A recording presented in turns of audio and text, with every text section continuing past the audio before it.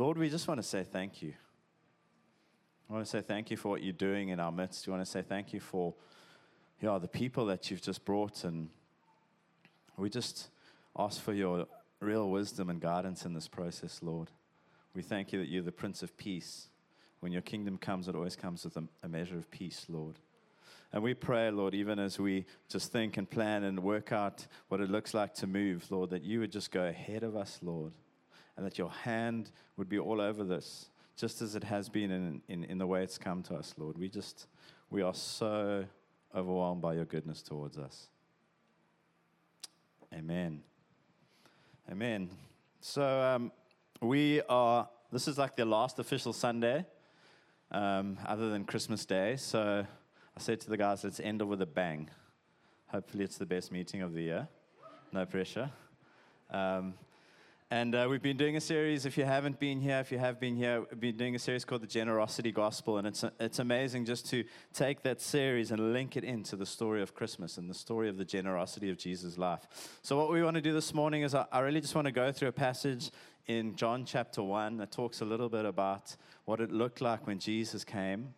And then I've asked some of the guys in our prophetic team during the week to say, just pray and ask God, what does he want to do? So at the end, we might do ministry a little bit differently and call up a few people and just say, look, let's ask God for words for people. Let's see what God wants to do. So we really feel like God wants to unlock something in the prophetic at the end. So I'll try and keep it short and make as much time for that as possible. So if you do have a Bible, you can open up to John 1. If it's on your phone, then I hope you're looking at the Bible. The Bible is living and active. I think it's 1 Timothy says the Word of God is living and active. So every time we come to read the Scriptures, it's not just the book, but it's actually the Word. It's the living Word of God. It's got the activity of the kingdom of heaven is like within the Word that God has spoken. So when we read these verses and when I unpack them, expect that the activity of the Holy Spirit is going to begin to touch your body. Have an expectation that it is living. So something you've read before and understood before might take on a new meaning because there's always fresh life in the kingdom of God. Someone can give me some kind of... wish I was in a Pentecostal church and people were throwing hankies or something. It's like... We are so vineyard, it's like horizontal. It's very scary. I understand, like, everyone's at the end of the year, and it's like, I'm so shattered. I'm frazzled. I had those conversations this week. I'm like, I'm exhausted, I'm like, the traffic. Every time someone says to me, I'm in traffic, I'm like, but you're part of the traffic. It's like you are one component in the traffic, so stop moaning. Your car's on the road. Ride a bike. My friend Josh says it's the most exciting time of the year. Anything's possible. You've got to be upbeat. But some of us are just feeling a bit beat up. So I know if you guys don't want to say amen, it's totally fine. But the Lord loves a cheerful listener. John 1. Okay, so I just want to read from John 1 through to 18, and then I'm going to unpack a few verses in it. Probably not everything. It's quite a familiar passage if you've been in church. If you haven't been in church and hearing it for the first time, I really envy you because so much richness in it. John 1:1. In the beginning was the Word. The Word was with God, and the Word was God. He was in the beginning with God. All things were made through him, and without him was not anything made that was made. In him was life, and the life was the light of men. It's like every sentence like a bomb. The light shines in the darkness, and the darkness has not overcome it. There was a man sent from God whose name was John. He came as a witness to bear witness about the light, that all might believe through him. He was not the light, but he came to bear witness about the light. The true light, being Jesus, which enlightens everyone, was coming into the world. He was in the world, and the world was made through him, yet the world did not know him, or the world did not recognize him. He came to his own, and his own did not receive him. But to all who did receive him, who believed in his name, he gave the right to become children of God, who were born not of blood, nor of the will of the flesh, nor of the will of man, but of God. And the Word became flesh and dwelt among us. And we have seen his glory. Glory is of the only Son from the Father, full of grace and truth. John bore witness about him and said, he who comes after me ranks before me because he was before me. And from his fullness we've all received grace upon grace. For the law came through Moses, but grace and truth came through Jesus Christ. No one has ever seen God, but the only God, or the only Son, who is at the Father's side, or is in the Father's lap, he has made him known. That's such an incredible passage. And I just really sense, like, if you guys leave with anything, if anything happens, I just had a real sense of, like, the Holy Spirit just resting on people as we just go through this passage, and like the Word of God just like taking root in your life. And I really want to encourage you just to be expectant to receive that. In worship, I was just reminded of that passage in Numbers chapter 6, where it says, may his face shine upon you. The Lord lift up his countenance before you and give you peace. And I feel like the face of God just wants to shine on us this morning. It's so awesome being at front because I can see everyone's faces, and I just have a sense of like just the kindness of God, just wanting to beam his goodness and his generosity towards us. And say, come, Holy Spirit. And this is quite an amazing way to start his book, his gospel, because what happens is John doesn't start with the story of Jesus, the nativity story, or like the genealogy that I think in Luke he takes it back to like the lineage of Jesus, and Luke takes us back like right to like ancient times, to the time of David, linking Jesus to this line of David. But what John does, he does something even more profound. He takes us back not just to ancient times, but he takes us back to the beginning of the beginning. And he says, you actually have to recognize what's going on here. This isn't just some baby that's being born, but this is a new beginning. You read it in Genesis 1, in the beginning, God created the heavens and the earth. But actually, there was a beginning before that where it says, in the beginning was the Word, and the Word was God, and the Word was with God. And he's doing something totally profound. He's basically like retelling the story of creation, saying, actually, you thought it began when God said, let there be light, but it actually began way before that. There was God and the Word, who is Jesus, and they were intermingling, God, the Father, and the Spirit, in this divine dance, just Father and Son and Spirit, just beautiful communion, perfect communion. And out of the place of communion, out of the place of love, he says, let's create something. Let's birth something. I hope that's helping you guys. Most scholars consider the first 18 verses of John to be the words of an ancient hymn or poem that was cherished by the first century believers. So you can imagine just singing this. In the beginning was the Word was with God, the Word was God. It's just like beautiful, poetic summary of the story of Jesus. And that word that is used for word is actually the Greek word logos.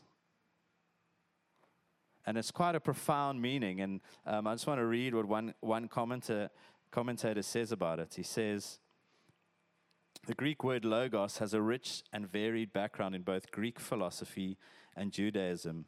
The Greeks equated logos with the highest principle of cosmic order. God's logos in the Old Testament conveys his powerful self-expression in creation, revelation, and redemption. In the New Testament, we have this unique view of God given to us by John, which signifies the presence of God himself in the flesh. Some have translated this rich term as word, but the Greek term logos may be rendered word. It would be wrong to think it indicates a unit in a sentence. Logos is more accurately understood as a form of a self-revealing message. Jesus Christ is the eternal message, the creative word, and the living expression of God made visible. He is the self-expression of all that God is and contains and reveals. How powerful is that? Jesus is not just only the Word because he's what God has to say, but he's the Word because he's the essence of who God is. And I've been listening to these really super intelligent philosophers on YouTube, which I probably understand about 10%. Some of them are Christians, some of them are not Christians. But they've been talking about this concept of the Logos. And they try and like define it. And it's almost like it's like the essence of something like the story that makes all other stories make sense. Like this is this philosophical concept, or like the through line of all lines in every painting that's not part of those lines, but brings them all together so that you see the bigger picture. It's this like wild concept that Jesus is the Logos. They even start saying like, we're not talking about it as dialogue anymore when we speak to each other. We're talking about it as dialogos. Like when we talk together, there's something of a wisdom, of an understanding that's bigger than ourselves. It's quite a crazy thing to try and get your mind around.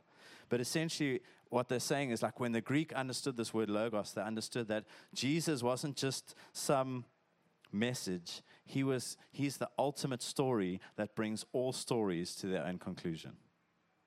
Does that make sense? He is the one. I love what Derek Morphew says. He says, when you meet Jesus, you meet your end. And I'd like to propose when you meet Jesus, you meet your beginning. Like he is the actual beginning of your story. You might have a story of life that started with your parents, but actually there was a story that preceded that he is your beginning. The Bible says he's the beginning and the end. When you meet him, all of the stories make sense. Amen? And we talk about stepping into the story of God as a church, but you can actually only step into the story of God because God first stepped into our story. God always is the one who takes the initiative first. And I think we sometimes think in the church, like because we put up our hand and we make a decision for God, like we chose him. Meanwhile, he's the one who's been pursuing us all the days of our lives, the thread of his grace just running through our lives until eventually he apprehends us and he takes hold of us and he says, I want to take you out of this tiny little story you think you've been living in, and I want to put you in this big story of my kingdom because there's so much more for you. And when you step into my story, you start to see everything makes sense. Thank you. And it says in verse 2, he was in the beginning with God. And it was just the sense of like Jesus being with the Father. It's like we start not by doing, but we start by being. And it's like your starting point. I love that line we were singing, like me and you and me, I don't have to do a thing. You know, for some of us, we just need to realize, like, he's done everything, and he wants to embrace us as a father and a son and just recalibrate the way we see ourselves as first just being people that are with him. He doesn't want people to do stuff for him if they haven't been with him. And then he goes on in this crazy verse, and he says, all things were made through him, and without him was not anything made that was made. It's quite a tongue twister. The Message puts it more simply. Everything was created through him. Nothing, not one thing, came into being without him. It's like quite a concept to think of. Like, I try and think of it as like God, when God said, let there be light, it's almost like he spoke through Jesus. And like everything was made through him. It's like everything was like extruded through the being of Jesus. Like everything we see has its existence because of him. It says, I think in Colossians it says, he holds all things together. Like the substance of all things only stays together because of the nature of Jesus. If you don't have your stuff together, he holds all things together. I don't know what it's like for you guys at this time of year, but I feel like I got nothing together. I haven't even bought Christmas presents. But there's something about him where he holds all things together, and it just provides such a peace to our lives. And it's just so profound because basically what happens in Christmas is the one who through everything was made, he allows himself to be made. It's like this wild concept. I still can't get my mind around it. Like, if you look at everything that exists, John is saying, is because of him. There's not one thing that exists without having come into existence through him originally. And now he makes this radical move of stepping and saying, the word became flesh. He was willing to submit himself to become. And it's just a profound mystery. And I feel like Christmas just becomes something that's like so in our culture and so in our day-to-day or year-to-year life. Like we just get so familiar with the story of Christmas. And I just feel like God wants to break off that familiarity and just like break us into that thing of like, this is a profound story of the radical generosity and extravagance of God, that the one who holds everything together and by him the substance of everything has its being is willing to say, I will become one of them.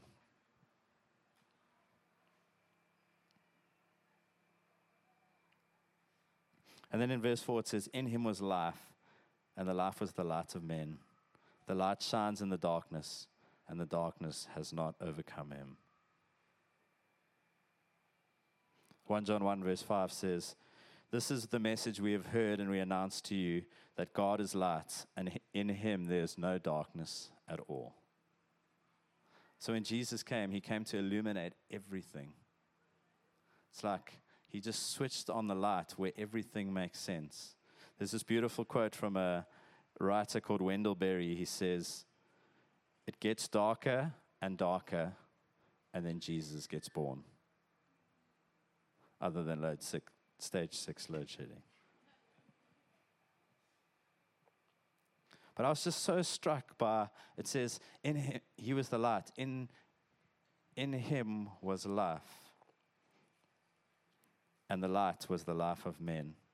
And I was just so struck by the generosity of God towards us. Like, Jesus comes not just as like a great messenger, as a great teacher, as a great story. He actually comes as life itself. Like, Jesus is life. The Bible says he's the resurrection and the life. So Jesus isn't just some nice guy or some wise teacher, but he's actually like, when you encounter Jesus, you encounter life. Like every funeral Jesus went to ended abruptly and shortly, because life always conquers death.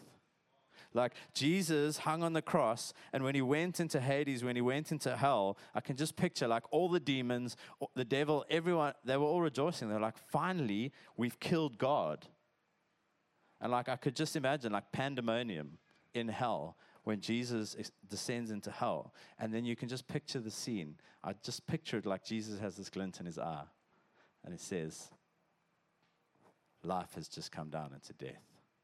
And he says he takes the keys from death and Hades. And he goes, and just like Jonah gets swallowed in the whale, Jesus gets swallowed into death. And what happens? He swallows up death in life. And he takes the keys and he says, no longer can death ever reign. Death, where's your sting? So when Jesus comes in and says, the light was the life of men, it says, he came to show you what life is like. John 10 verse 10 says, I've come that you may have life, and life in all its fullness. You know, the enemy comes to steal, kill, and destroy. He can only take from which is already living. He cannot create life.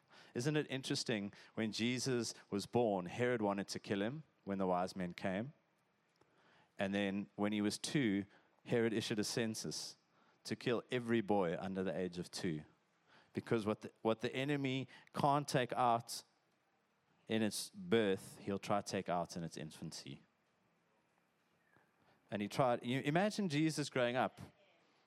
What the enemy can't take out before when it's born, he'll try to take out in its infancy. That happened with Moses. Can you imagine what it must have been like to live as Jesus with no peers of your same age? Like, can you imagine that? Like, he grew up and he had no one his same age, or no other men his same age, because they were all killed when Herod was trying to take him out. And the enemy will always come and try and bring death. But there's a beautiful verse in Colossians. Let me just find it.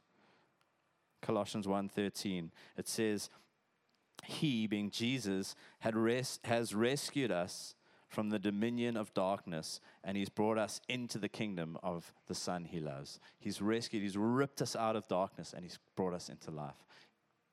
And I just feel like Tessa, you were saying it like, here's where the dead things come back to living. And I feel like God wants to do that today. Like he really just wants to say, like, there's an opportunity for us to encounter Jesus, because when Jesus comes, life is released. The light shines in the darkness, and the darkness cannot overcome it. The light shines in the darkness, and the darkness cannot overcome it.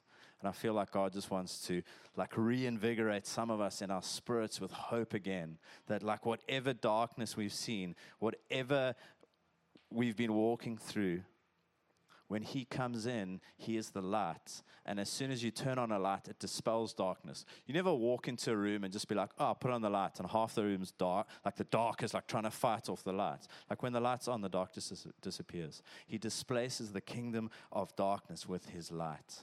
And where you are, you're called to be a carrier of his light, that you go into the dark places, not fearing the darkness, but saying, I've got a greater kingdom within me than what is around me. And I bring the light. And where we come and we step into the story of God for the sake of the city, we're saying, we are the light. He is the light of the world. He's called us to be the light of the world. Isaiah 9 verse 2. Just before that passage that we all read at Christmas, unto us a child is born, unto us a son is given. He'll be called Wonderful Counselor, Mighty God, Prince of Peace. Earlier in that passage it says, people walking in darkness have seen a great light. On those living in the land of deep darkness, maybe that's our land, a light has dawned. Like he comes and he rips you out of the darkest place of your darkest story. And he says, I don't just change it. I actually recreate it, and I bring you into a place of light and life. I hope that's helping you guys. You know, when John saw Jesus on the Isle of Patmos in Revelation, like he fell before him because Jesus came in his glory. And he was like piercing light. And I think sometimes what we do is we relegate Jesus to these cool stories, but we actually lose our awe and wonder. And I feel like God wants to restore awe and wonder again for the story of Jesus, because it's so profound. And then a little bit later on in verse 11, he says, he came to his own, and his own did not receive him. And I was so struck by this verse this week. In fact, I didn't even know what to preach on, and I woke up one morning or one night, and I just felt like God said, look at your watch, and it was 1:11 on my watch, and I just was like, it must be one of the Christmas stories. And I read this verse, he came to his own, and his own did not receive him. And it just struck me, like in the midst of the series we've been doing about generosity, isn't it the most profound thing when you come across someone and you give them a gift and they're not able to receive it? Have you ever had that happen? Like you just do something like out of the generosity or kindness of your heart, like take someone a meal, and they're like, oh, thanks. And then they're like, okay, we'll bring you a meal next week, like trying to repay it. And you're like, no, it's a gift. And I just thought, this is not just God just giving us a gift. This is God coming in flesh as himself, pouring his life out for us. And it says, his own did not receive him. And just as we receive the acceptance of God, like Jesus took on all the rejection of man. So can you imagine the rejection that Jesus, like his whole life, the pinnacle of his life, he just gets despised and rejected by men. He gets left hanging with nothing. Even his garment, it says the very last piece of thing that he owned was gambled away. And he gets rejected. But the beauty of this verse is that his rejection becomes your acceptance. And every place that you're rejected, Jesus wants to say, give me your rejection, because I've come to be rejected so that you can be accepted. It's the ultimate act of generosity. If you bring God into your rejection will lose. If you invite Jesus into the places of rejection of your heart, your rejection will lose, because he will accept you for who you are. When you bring God into death, death loses. When you bring God into rejection, rejection loses. And you know what's amazing? Mark 1:11. This is my son whom I love. With him, I'm well pleased. When Jesus becomes rejected, his father says to him, you're the one I love. You are well pleased. And I feel like that's the word of God over us this morning. He is so, so pleased with you. And he wants to remove any rejection. And I just want to end with this amazing part in this book where it says, and the word became flesh and dwelled among us. Or the message says, the word became flesh and tabernacled among us. Like he became flesh.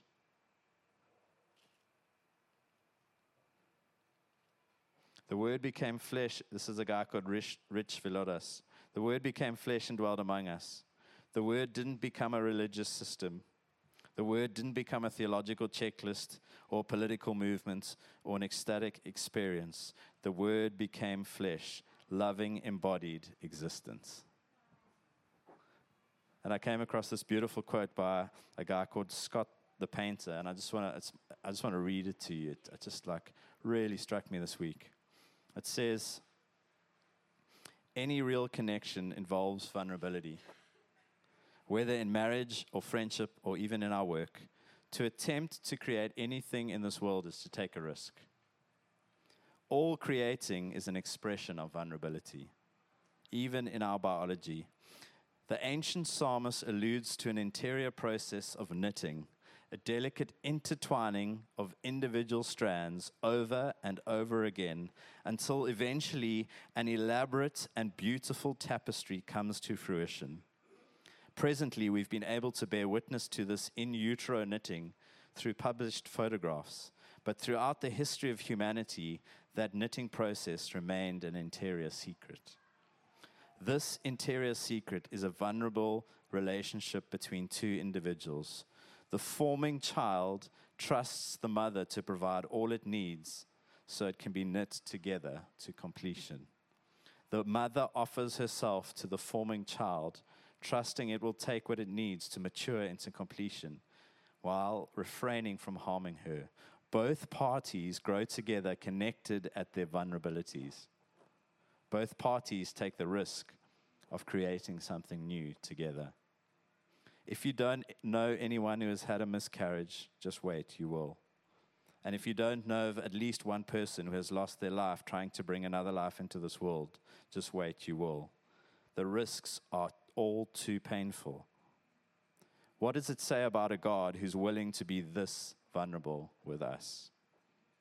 Who's willing to come into this world through the statistical risk of childbearing? Who's willing to be attached by a placenta for nourishment and life to its own creation? It's profound. Who's willing to wait and grow in the human womb? Who's willing to be fearfully and wonderfully made, just like we are? Any real connection involves vulnerability because it takes the act of making oneself open to be truly known. God came to us floating in embryonic fluid, embedded in the uterine wall of a Middle Eastern teenage woman he trusted to care for his fragile knitting process. What it says about a God who's willing to be this vulnerable is that God is willing to open himself up to deeply connect with us. The real question is, are we willing to do the same? So profound. That he would make himself low so that he could lift us up. And John ends this passage with this remarkable verse. In verse 18, he says, no one has ever seen God, but the only Son who is at the Father's side, or the version I like, the only Son who is in the bosom of the Father, he has made him known. You've never seen God until you've seen Jesus. And he says Jesus was in the bosom. He was in the lap of the Father. And from that place of just pure intimacy, vulnerability, connection, he's come to say, this is what you might have thought I was. But when you see Jesus, this is who I really am. Jesus is the Word of God. He is everything God has to say about himself. Let's pray.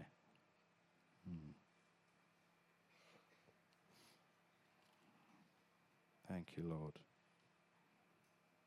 Thank you, Lord.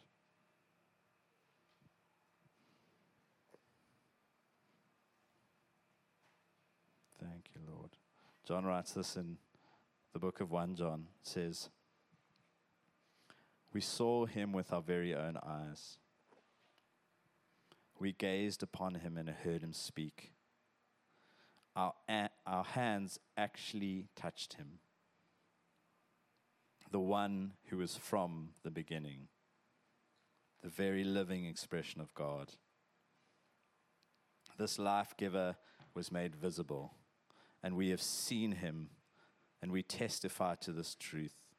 The eternal life giver, Jesus, lived face to face with the Father and has now dawned upon us.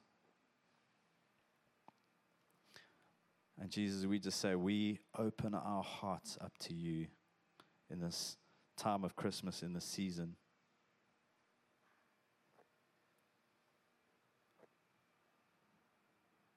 We say we open our hearts up to you, Lord.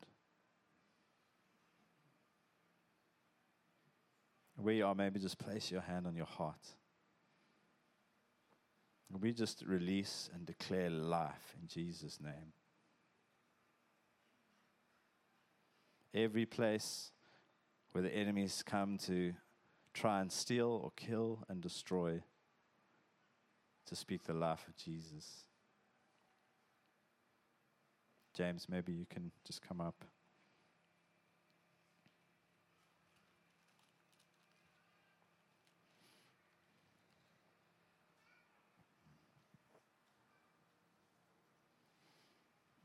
There's a real just sense of the presence of Jesus in the room. And in this moment, maybe let's just stand for a moment or two. I'm going to invite some people up just to come and do some ministry. I just feel like there's something really tender of the goodness of God towards us.